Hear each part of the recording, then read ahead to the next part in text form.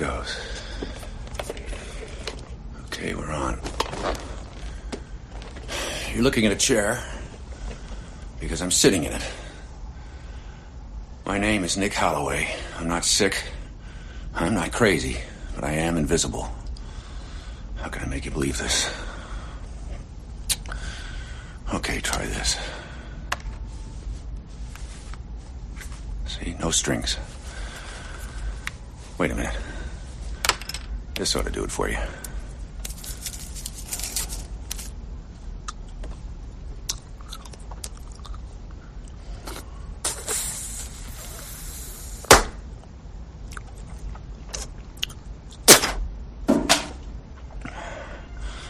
I'm making this tape because in a few hours I could be dead.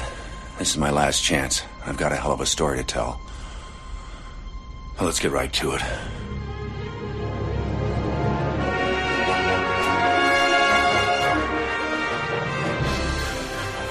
Welcome to Screen Run. I'm your host, the Lady One, and I'm here with Chris Scalzo. Screen Run is the show where Chris and I explore the films of a particular artist or franchise, and in Season 3, we are discussing the films of John Carpenter. Today, we will be talking about 1992's Memoirs of an Invisible Man. And joining us today is friend of the show, Shauna. Hello! Hey, everybody. It's good to have you back. Yeah, it's great to see you guys again. I cannot remember. What did we last when we talked with you before? What was it? Alien 3. Alien film? Alien 3. Yeah. Oh, that's right. I just pulled it up and there it is. Cubed. I gave it a listen today. How was it? Was it a good show? Yeah. It was great. Like a solid B plus? What would you give it? I was hilarious. I mean, that kind of goes without saying. I'm in a mood today. It's cool. Great. It's great. Great. Chris, this is your part. What do I do? Hi. You ask our lovely guests about their history with John Carpenter and this film in particular. Is that officially me now? Yes, Chris. I thought it was like a one-time. one-time. You were no, I was trying to bring you into the fold earlier in the show. The problem is that everybody knows I'm the eye candy, which doesn't make any sense, but still. But that's fine. Shauna, thank you for joining us today. Thanks for having me. We're here to discuss Memoirs of an Invisible Man, directed by John Carpenter, hence why the film was included. Starring Chevy Chase, Daryl Hannah, Sam Neill. What is your history with Memoirs of an Invisible Man? Well, actually, I had never seen this one. This was one of two that I had not seen. The other one being the weird TV Elvis thing he did. And I don't know that I'll be watching that anytime soon.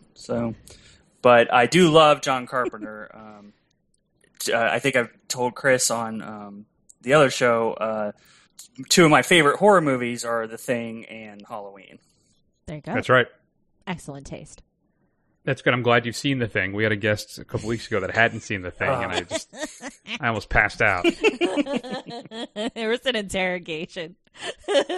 So I confess, too, this is my first viewing of Memoirs as well. And Juan, I'm sure, right? Same for you? Uh-huh. Yeah. Didn't even know this was a thing. All right, good. So we're all coming in cold, relatively. I mean, I think we're all generally familiar with the concept of the invisible person. Mm-hmm. There was the Hollow Man that came out in, 2000, was it? Yeah. Ooh, probably. That feels aggressively 2000. And in that excellent, remake from a few years ago with Elizabeth Moss, The Invisible Man, which I think is very good. Great movie, yeah. Yeah. So, but this is an adaptation, and now is it the original book? Or is this more of a... it's a different book.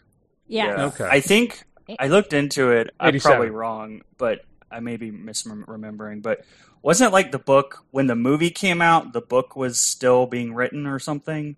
Or am I confusing I don't know, because the movie came out in 92, and it looks like the book was published in 87. Oh, okay, 87. Okay. I'm thinking so they were filming Christine before the book was out. Okay, so that's what I'm thinking. You might be thinking about that. So This film is based on the book, Memoirs of an Invisible Man, written by H.F. Saint.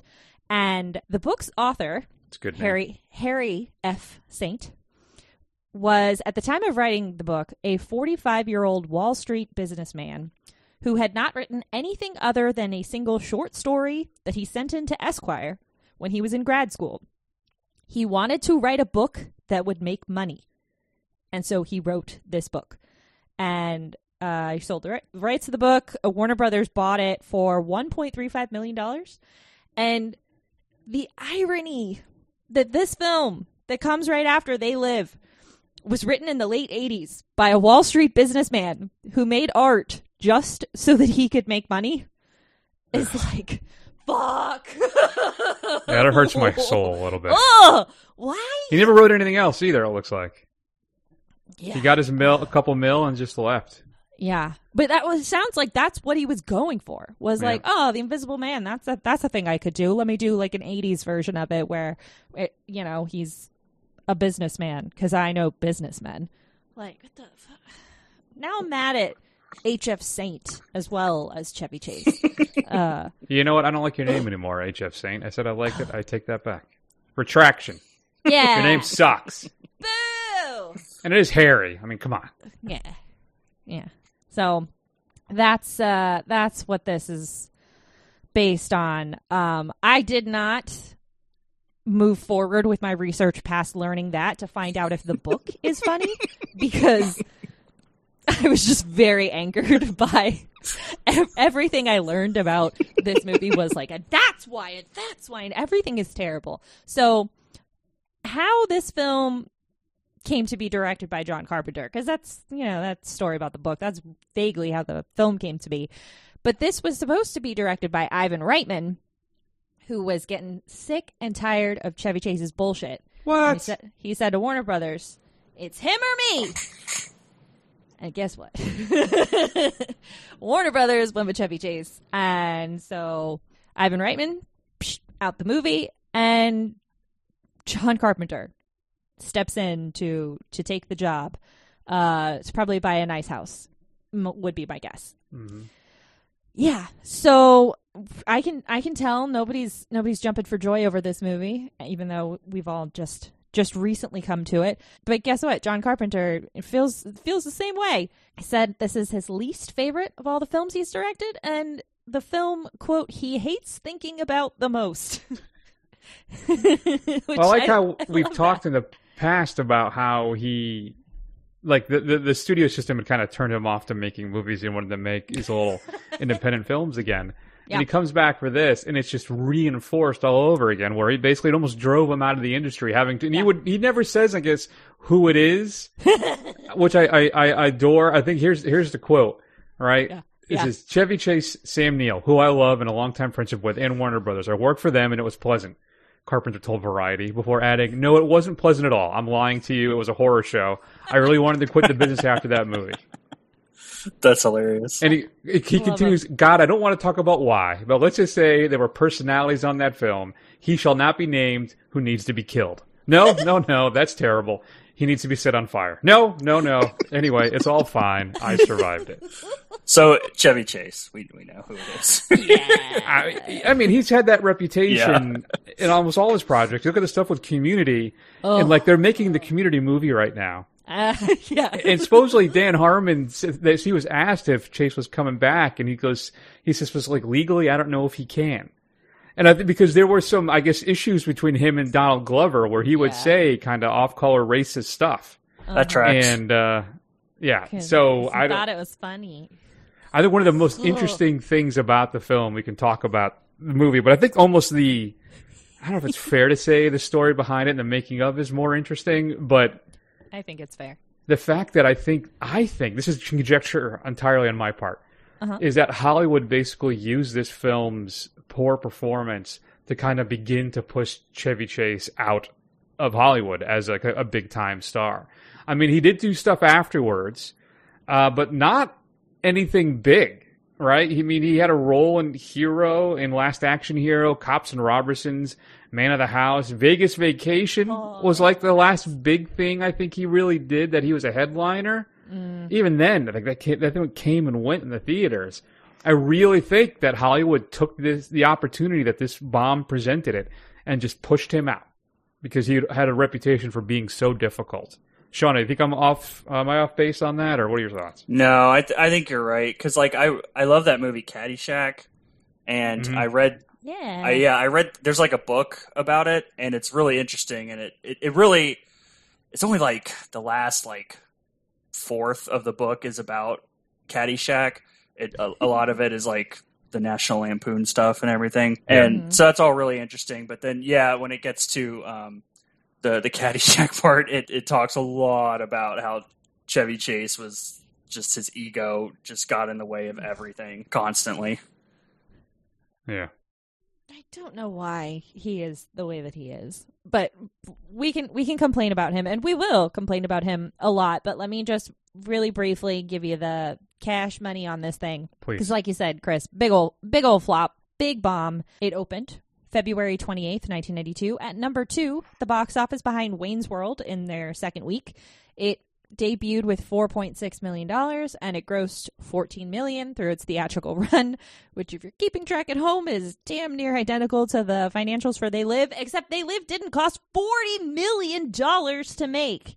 Jesus. So, how, like, I want to be like, how? But, like, I get it, kind of. $40 million in 1992 money, man. $40 million. Right. Jeez. So that's this dumpster fire of a movie. The plot is, or the summary, I would say, is Chevy Chase, mediocre straight white man, becomes invisible in a freak accident. And then once he's invisible, he has to run away to kind of figure out, how do I live when I can't be seen? Which is an interesting idea that they don't really do anything with. He's being tailed by the CIA, namely Sam Neill, who wants to recruit him to put him to work. He could be like the greatest spy ever, or they could just sell him to whatever foreign power. Whatever. They don't actually care. The movie claims to be a comedy, because I presume you can say that if Chevy Chase is the star, but there are no jokes in this movie. There's like 2 or 3. I think Did ask you about all his laugh? spastic colon, which I found amusing when he sees that guy in the beginning. Did you all laugh at any point? I laughed twice, and Okay, but tell me once, actually, I cannot remember either one now. But once was not actually it wasn't like, I wasn't laughing at the intended scenario. I was laughing at how stupid it was. But I think there was one genuine laugh. Oh, I think it had something to do with the guy at the like Michael McKean's friend. I think it had something to do with him. He was being an idiot or something. So I got lots of thoughts about that guy. I don't know if you want to get into that now, or if you want to. Who is that man? Who he? Yeah, I didn't recognize him. Because his voice is so familiar, but I didn't recognize him either. And I looked up his film credits, and none of them like made me go, "Oh, that's the thing." But his voice is so familiar to me. I don't know. Does he just have like early '90s bad guy voice? Yeah, well, he's giving stepdad. Like that's he sounds like the guy. energy. I can't think of his name. He's in, his big thing was Logan's Run, and he was the Austin Powers' boss. He sounds a lot like him. Oh, Does that ring a bell at all? At least when he's doing the Austin Powers thing. All right, let's listen. Laugh, but I be careful mocking what you don't understand. All right, it's so, what is that voice? he reminded me physically of Carl from Die Hard, Alexander Goodenough, the ballet guy who plays the villain in Die Hard. He had that kind of air about him as well. There's an arrogance, and then of course your typical kind of 80s jock kind of asshole. Yeah. I think too is the vibe I got from him as well. But the voice, it's just so ridiculous. I think Calloway got in a lot of trouble. Came out here, got himself nice and loaded, and just walked into the ocean one day. Oh, come on. Nick's way too narcissistic to kill himself. He'll probably wash up on the shore one day all bloated and eaten by crabs. Richard?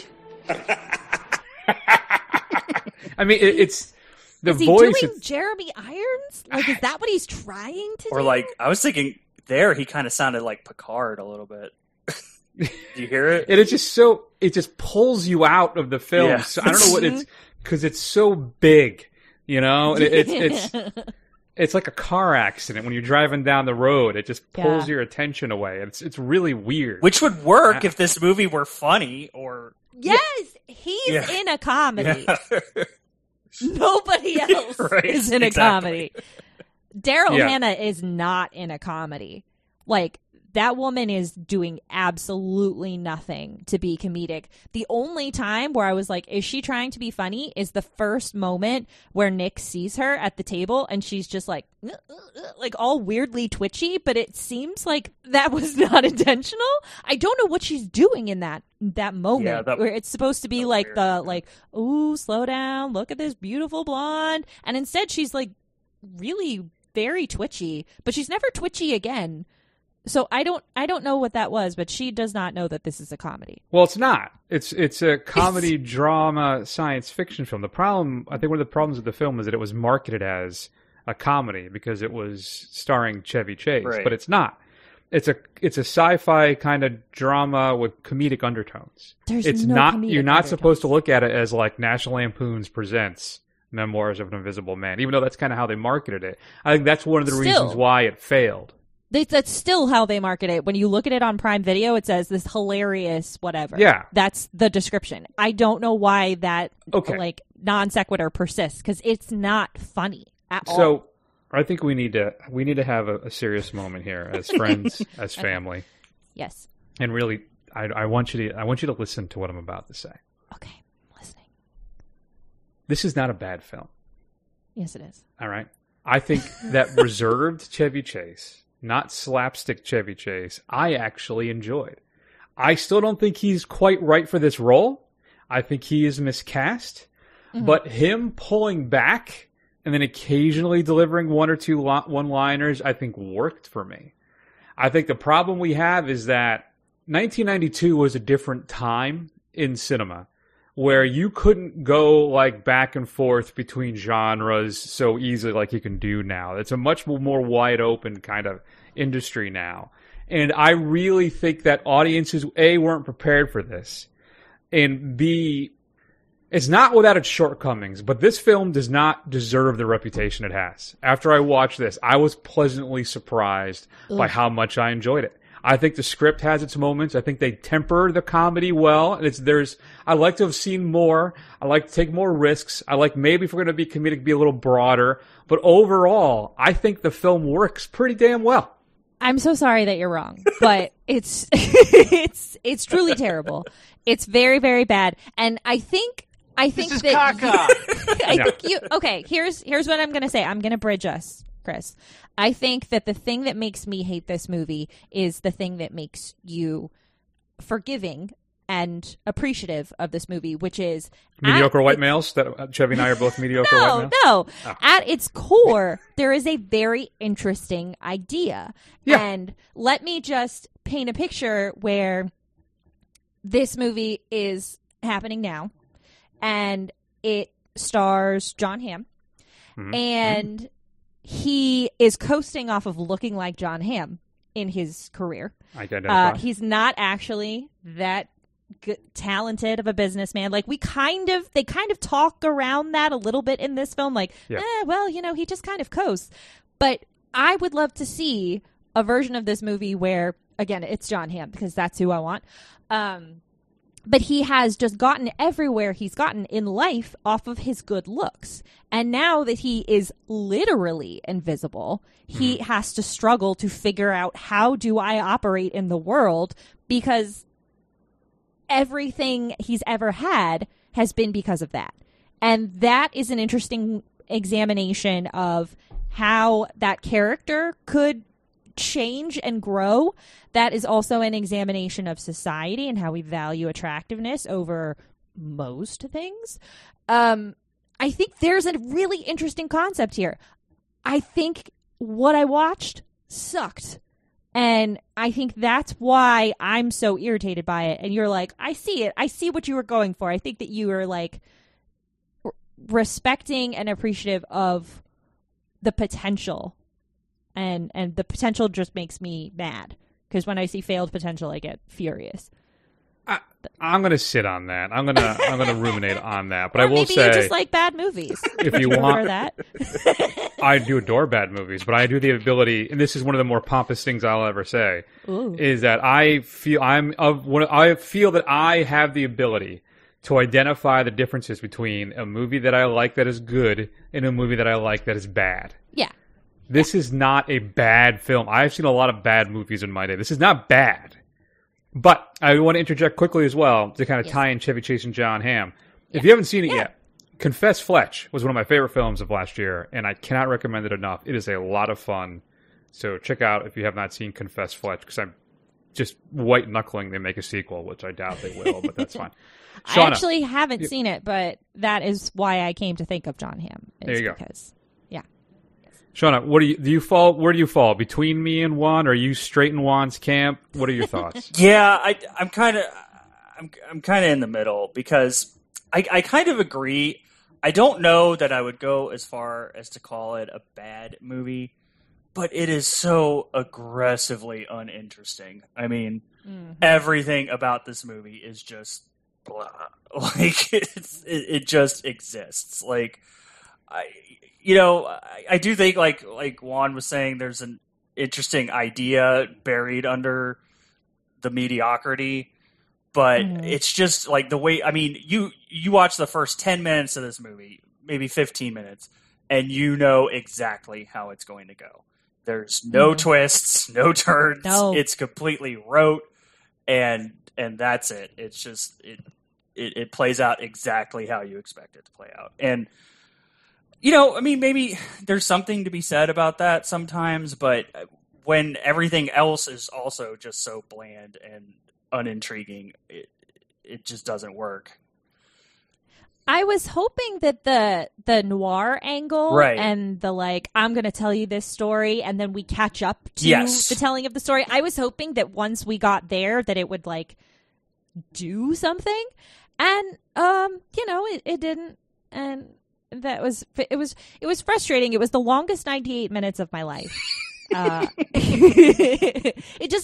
Like I said, it didn't really go anywhere, and I went in again super cold. I went in with no trailer, no reading articles, no recollection of this happening, like this film coming out at all. I actually don't think I lived in America yet, so that's fine. Ugh, he's such a jerk. Sorry, I'm international. I was a junior in high school when this came out. But yeah, I thought something was going to happen. I thought it was going to be interesting. I thought it was going to be, if not funny, then something. It wasn't. It's not just that it was supposed to be funny and it wasn't funny. No, it was supposed to be a movie and it just kind of happened. It was very meandering. Well, I mean, I can't disagree with a lot of what you're saying. I think that, the problem is just I think people go in thinking it's going to be some uproarious comedy, and it's not. Not to say you are specifically, but a lot of people do, and that's not what the film is. And I know Chase he did the film because he wanted to expand himself a bit and do something a little more. Thank you, Augie. It's my dog. Do something a little more dramatic. And I think the issue is that it's kind of like the whole thing as a puzzle doesn't really quite come together. All the pieces don't quite fit. Like the romantic comedy portion of it doesn't really work between him and Daryl Hannah. So, but I still, in the end, I just think it's aged well. I think it's better than I'd ever heard it was actually going to be. And, I think it's just, I think Carpenter does a lot more with this thing than maybe was originally there. It's kind of his take on North by Northwest in a way. And there was a lot about it that I enjoyed, really. Though I will say, I think the beginning, Shauna, it's funny you say that, where you watch the first 10, 15 minutes, you know exactly where it's going to go. Mm-hmm. And I really feel the first 10, 15 minutes is a really good job of hooking you into it. I think, because again, Chase isn't over the top. The stuff between him and Hannah is interesting and fun. Michael McKean, who I always enjoy, pops up. And then I'm thinking, oh, Annie Potts. I love Annie Potts. I've had a crush on Annie Potts since I was a kid. You barely see her. But it's Patricia Heaton. Oh. It's not even Annie Potts. Oh, okay. Bobo, Annie Potts. Oh. So I was very disappointed. See, that's how... The second, when she shows back up, and I'm like, oh, wait, no, that's not Annie Potts. It's Patricia Heaton. Damn. She sounded like Annie Potts in the first scene. She did. And I was trying to figure it out, and then, nah, it's just Ray's wife. She's almost never, she's almost always just, on the periphery. So, I thought it was Annie Potts, and then I never realized it wasn't her, because she's just always, off to the side. Yeah. Yeah, I think this was her first movie role. Oh, okay. Right? This is the first. I'm thing not. For Yeah, Patricia I'm Heaton. not. I know you're the president of the Patricia Heaton fan club, but because you're in St. Pete near Clearwater, right? So I think that's all part of it. Oh, Are you kind of? Am I? I didn't think about all those things. No, I'm so frustrated by this thing because on paper it makes sense even to be a John Carpenter film, because not when you watch it. I don't think you walk away from it going, oh, that was Carpenter. But the premise of it, as we've discussed so much through the season so far, is it's kind of like your early sci-fi kind of stuff, right? Like, oh, that'd be interesting to see John Carpenter's take on it. Well, we didn't get to see John Carpenter's take on it because the studio was like, no, you're doing this and it's this way. And you're just here. Just hold the camera. Like, they really didn't give him any sort of creativity or freedom to do anything with. He is not, even though this is based on a book and he's directed other films based on books, he's not got any input into the screenplay. He didn't even do the score. Like, they're all he did, and I say all he did as if I don't mean it in a way that he didn't do a lot of work, but his only role on the film was director. And it sounds like a lot of what he had to do was just put up with Chevy Chase being an asshole and ruining takes by ripping off his makeup before it was time and just being Chevy Chase. So that sucks. Yeah.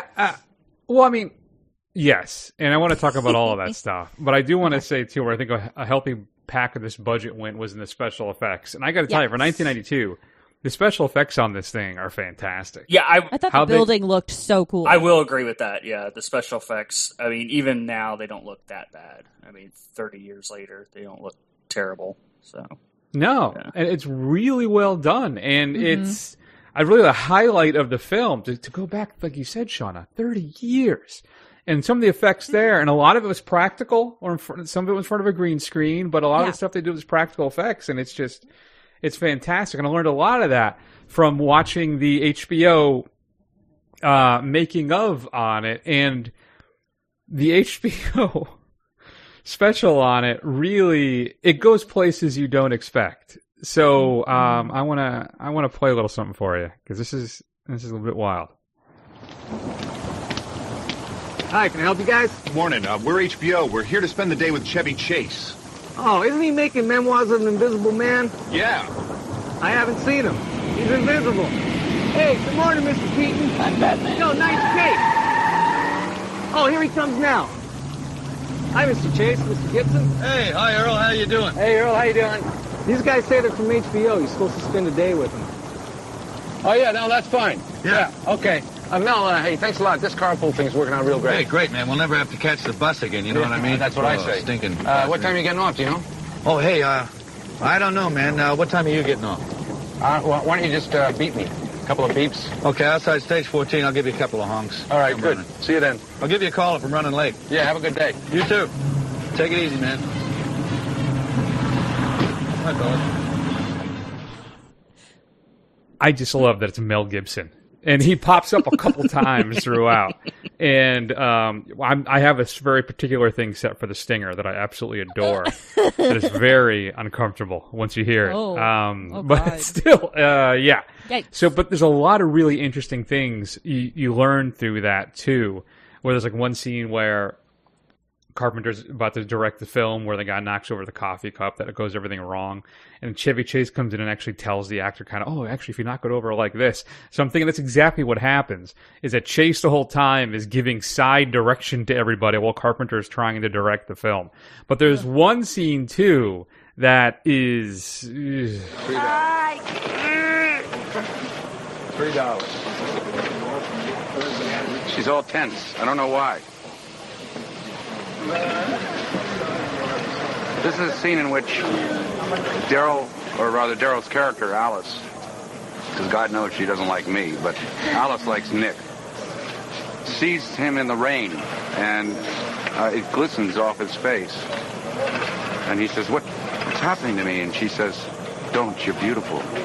And she lays a huge kiss on me. Now that's something we have to discuss. Do you lay a kiss now on she me? wants to discuss it. Right, and there's a lot of times where the energy between the two of them is really just off, and then I think it really culminates with this one. Now, either way, Daryl, you can take him, or Chevy, you can take her. That doesn't matter.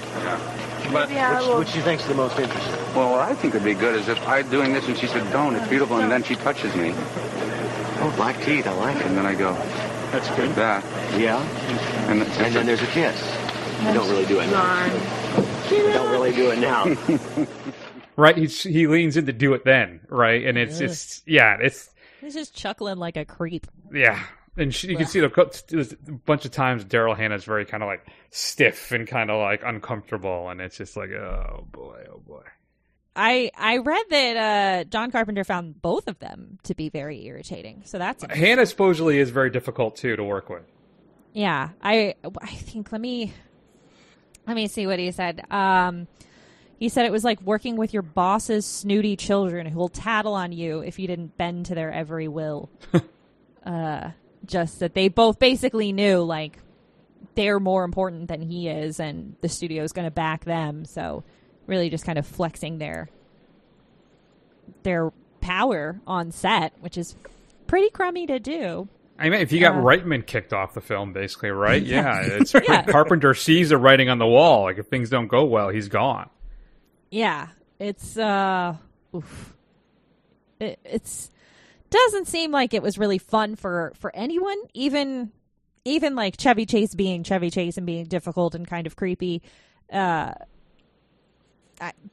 Somehow he was not prepared for the level of makeup that he was going to be having to deal with to make a film like this. Yeah, and just kind of threw some temper tantrums and ruined some takes and cost some money by having filming days cut short. So really doesn't feel like anything, I would say anything at all good came out of it, but it sounds like John Carpenter and Sam Neill became friends, and that sounds nice. That's good. There's a scene, and during that making of, a couple times they talk about it where Chevy's getting the work done, and then they shoot the scene, and you don't really see Chevy at all. It's like, it's because the way the makeup effects are. Yeah. Like the in the rain scene and that kind of thing, right? And he says, "Oh, I could have had my stand-in do this," and Carpenter's not.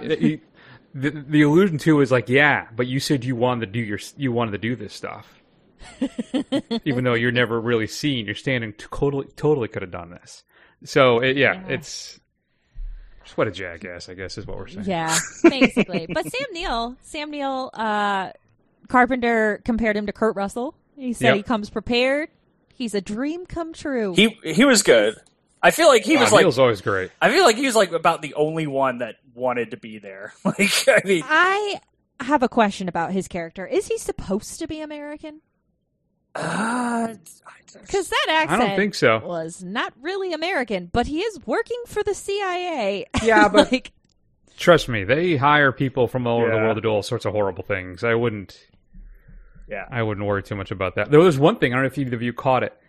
I'm wondering if there was some type of relationship between Sam Neill's character and Stephen Tobolowsky's character as well. There's one scene we're in the hallway, and Neil kind of goes to touch him on his jacket or his belt and kind of pulls away.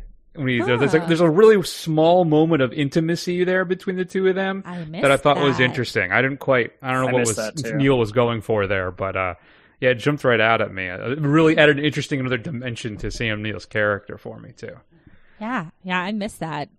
This movie needed more Tobolowsky. I think most films do, yeah. Yeah. I was surprised he wasn't in it that much. I thought he would. I know. Yeah. I wish we'd had more Tobolowsky and less of, like, weird, like, smarmy 80s villain in a 90s movie. Like, that guy, so jarring. Yeah. So, like, the things he was saying about Nick were, like, really, really awful. And they don't really land the way they should because he's so over the top. Right. Mm-hmm. Like, that should have been, like, a really devastating scene for, like, Nick to be in the room and to hear people laughing about him committing suicide and then joking that he would never because he's too vain is, like, that should destroy him. And That doesn't happen. Nope. Yeah. It's just sort of like, look at these a-holes talking about their friend, and it's like, well, no, he is that kind of person who that's what they think of him. They're not just judging him out of nowhere. He never really reckons with what a shitty person he is, and I think that's part of what bothers me about this movie is like in his memoirs, the part where he's telling the story. And I know that's like a challenging way of telling a story because you can't have the growth in narration before the growth has happened, even though in narration you would have gone through that. But when he's saying that, like, maybe this is all her fault. If she hadn't have turned me down, I wouldn't have the worst hangover of my life. I'm like, this fucking asshole. It's her fault. It's her fault. But, like, he's already turned invisible at that point. He's supposed to, like, he's already trying to save her, but he's blaming it on her. Like, it's just, he's a dick. And I don't like that he gets the girl and that he gets to go, like, live in, I guess, Switzerland, skiing and just having a lovely life. Like, he's shitty. And let's not forget blackface. Yes. Yeah. I have a screenshot of my notes that I will post on Twitter because my notes say nothing is happening. Oh, blackface is happening because that's what I was going through like while I was watching it. I'm like, I can't. Wow. Like, it's not okay. It wasn't okay in 1992, but it was 1992. So you can kind of understand why it happened. But also it's Chevy Chase, so I'm like not even trying to apologize for him. Fuck Chevy Chase. So I don't really know what to say about all that.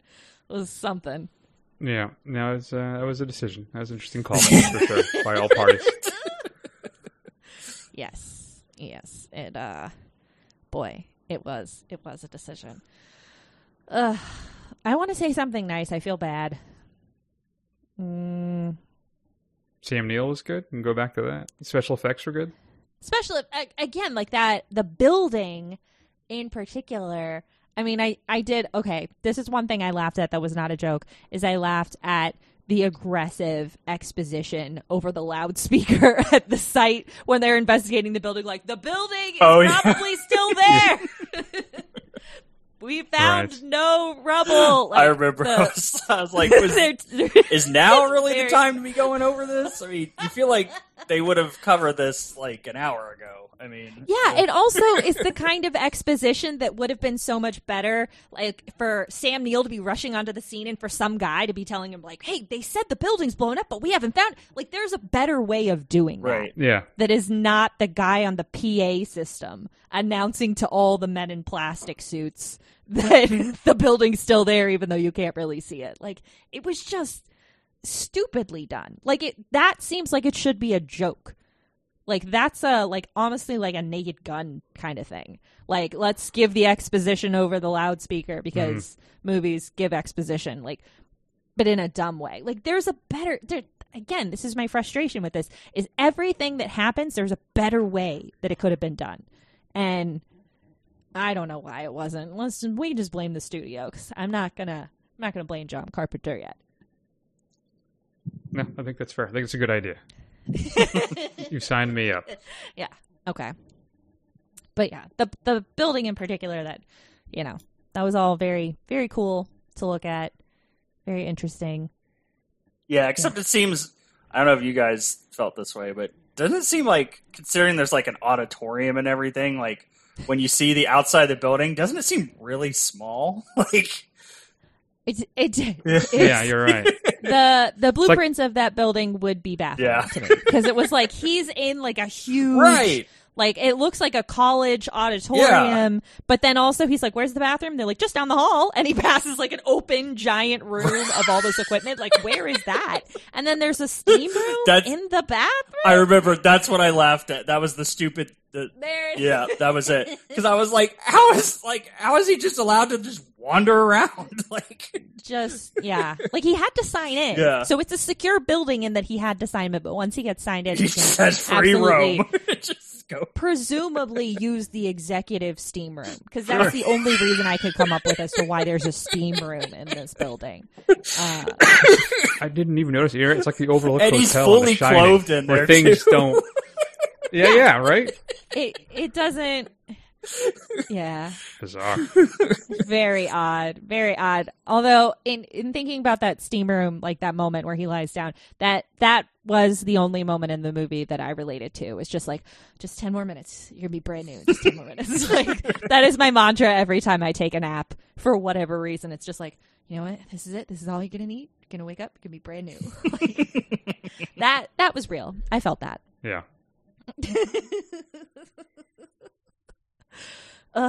Is there anything else to cover about this movie that is not just like bitching and moaning? I can do a quick score corner, even though it's not Carpenter. I think the score actually plays an important part in this film. Okay. I think that Shirley Walker, who did it, I think she does a really fun job of echoing kind of those classic noir film scores. Again, particularly the Hitchcock, Wrong Man type stuff. It really, I think, gives the film a bigger, larger-than-life feel. It's very grand and lush and engaging, and I think it adds perhaps a level of stakes to the film that perhaps weren't really there, but it makes it feel like it is. I don't know. It really adds another dimension to the film for me, so I think Shirley Walker's score is one of the things I would praise about this film, absolutely. Has she done anything else? I'm sorry. I was just going to say, has she done anything else of note? Yeah, so it was... Hold on, I had it up here, but I lost it. She did... Pausing for time. She did TV shows where she got really her big... Not her big thing, but she did something... Oh, yeah, she did the music, I believe, for Batman the Animated Series. Oh, cool. So she did all that, and then she did some Black Stallion, Nightbreed... White Fang, Pacific Heights, Mask the Phantasm, the Batman movie. She did True Lies. She co-composed that with Brad Feidel. Escape from L.A., co-composed that with John Carpenter and Alan Howarth. We'll be talking about that. Yeah. But yeah, so. And you know what, too? She did the one thing she did before she passed away, unfortunately, was Black Christmas, the remake from 2006, which I revisited last year for Christmas. And... it's a lot better than I remember it being. It's not bad. It's just a lot like the original. Yeah, but it's really schlocky. Yeah, and it's just I don't know. I really like it. I liked the score. I thought it was very good. I've been watching Perry Mason lately. That's great. The new one on HBO Max, and so I'm just like I'm all about the noir kind of music and all of that. So I liked what she did, and also just blatant. Feminist moment of appreciation for a female composer. It just doesn't happen very often. Yeah. So pretty cool. But I was like watching the opening credits. I'm like, music by that can't be a Carpenter pseudonym. I was like, that's odd. Because it's so often been him. But yeah, quality score. No returning players. No. We have people as you just mentioned with her. And Sam Neill will be back. We have people who we'll see again, but. That was some real red flags for me to start this film as not written by John Carpenter, not scored by John Carpenter, and not featuring anyone who I've seen in a movie already for this podcast. So those are his kind of 3 hallmarks that we've seen a lot of. And to be 0 for 3, not a good sign. Yep.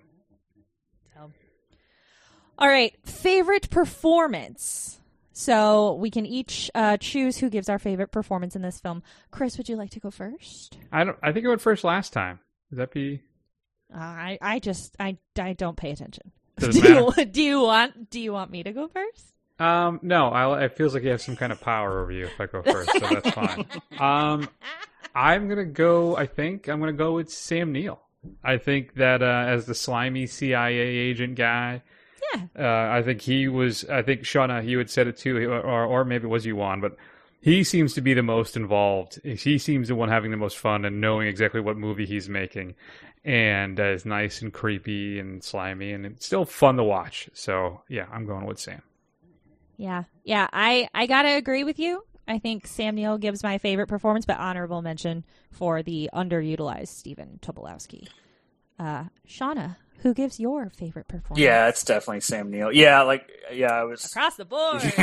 Yeah, I was like I said, he seems. I mean, except for maybe Tobolowsky. It seems like he's like about the only one that wants to be there. Because like, I don't know. I guess Chevy Chase, maybe he does, and he's just kind of like Chris was saying, he's just kind of trying to branch out and not do his usual shtick.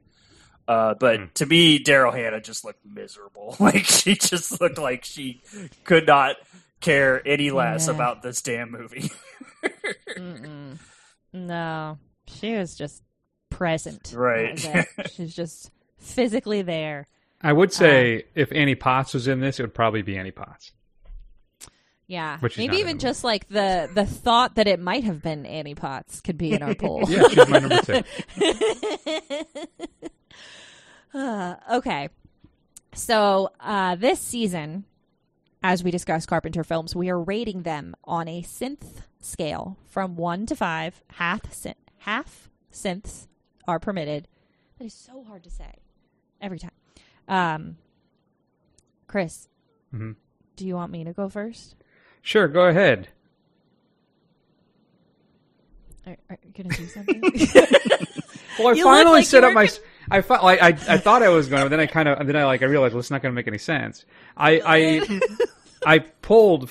We'd been using synths previously, but I haven't been consistently using them. So I have 4 of them locked and loaded. Because I felt like if we're going to talk about synths for the score, we should use one of them. But then I'm like, well, how do I work that in now? I thought it was one of those things where I had a brilliant idea at 2:00 in the afternoon, and now in the moment of it, I'm like, oh, I don't know if this makes sense or if it works. There's no synths in this movie.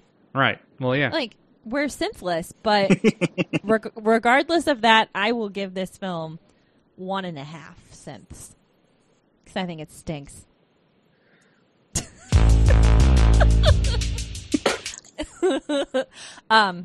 Chris? Yeah. How many synths do you have? Keeping in mind that this film has 0 itself. How many synths would you give this film? So I'm looking at my scorecard right now so far for the season because I want to make sure what I'm going to do what I'm about to do because this is. Do I really want to do this? I don't know. Because I've been sitting at 3 all day on this, but that puts it in the same tier as Starman, which again was a film that I thought was just okay. I did not think it was great. I did. So I really can go back. I keep going back and forth between 2.5 and 3. So what do you feel in your heart?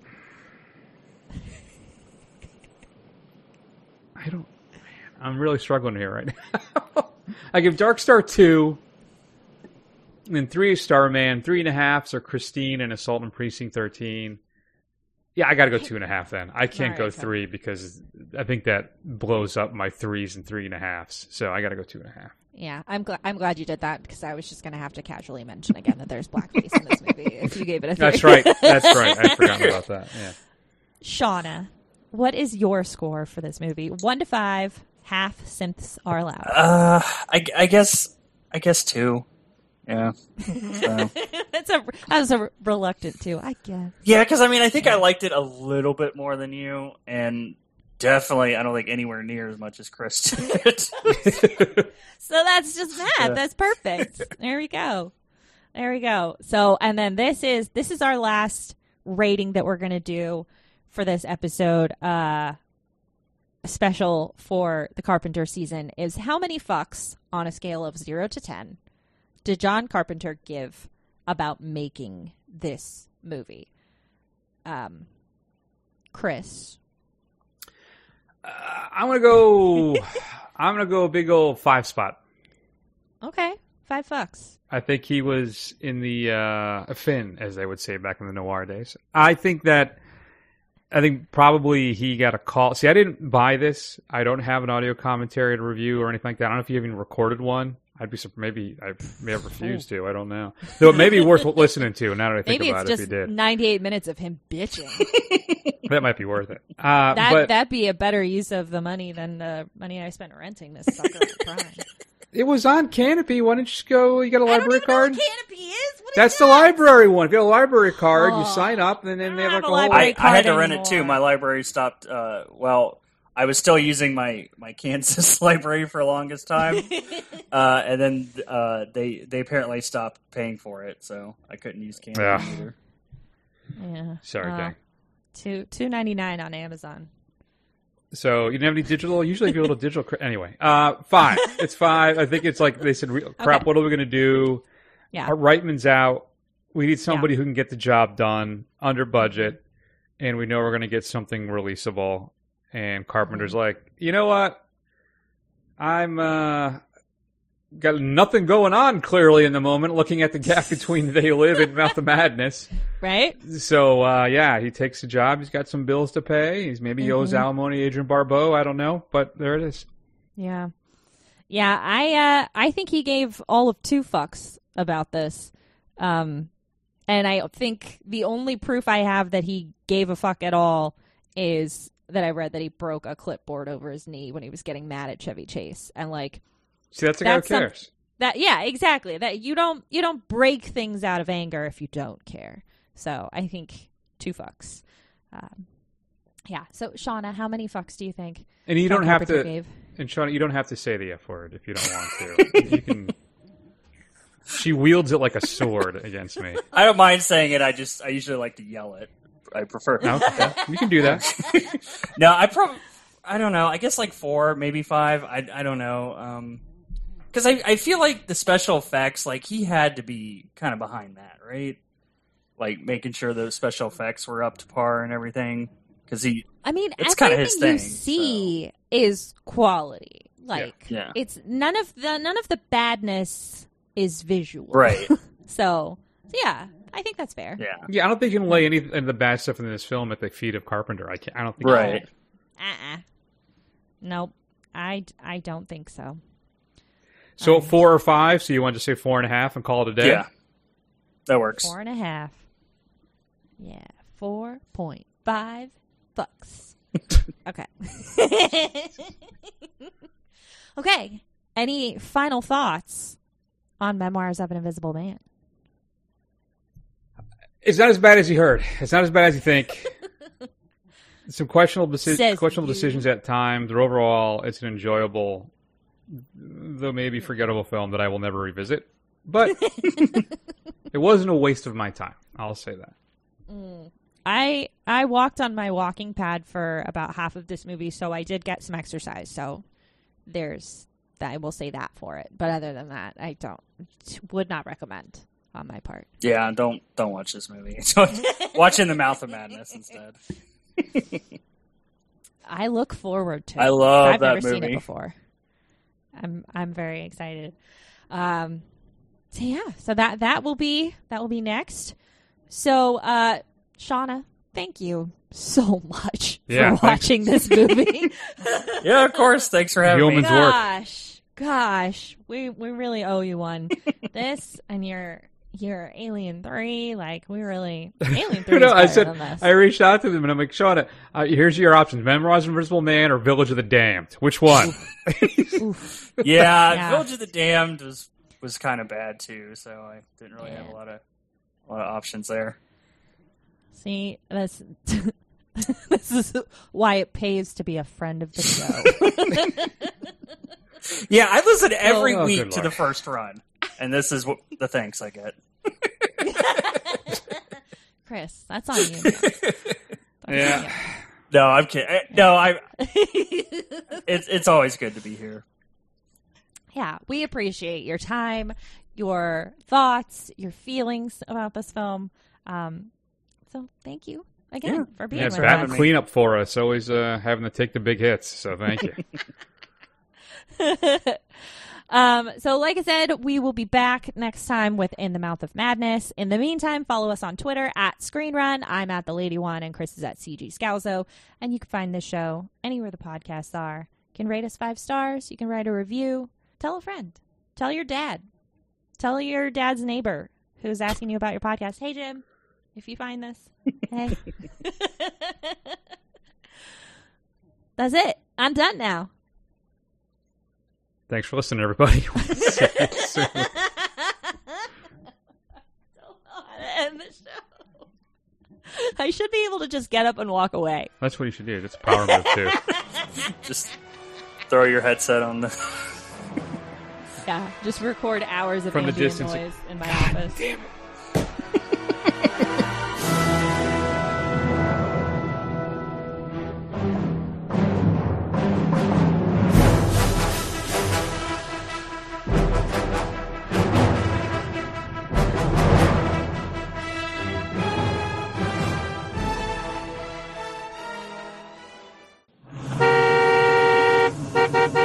Come on, Chevy. I had a bad day. Come on, hurry up. Just the mere thought of Mel Gibson having a bad day. Just,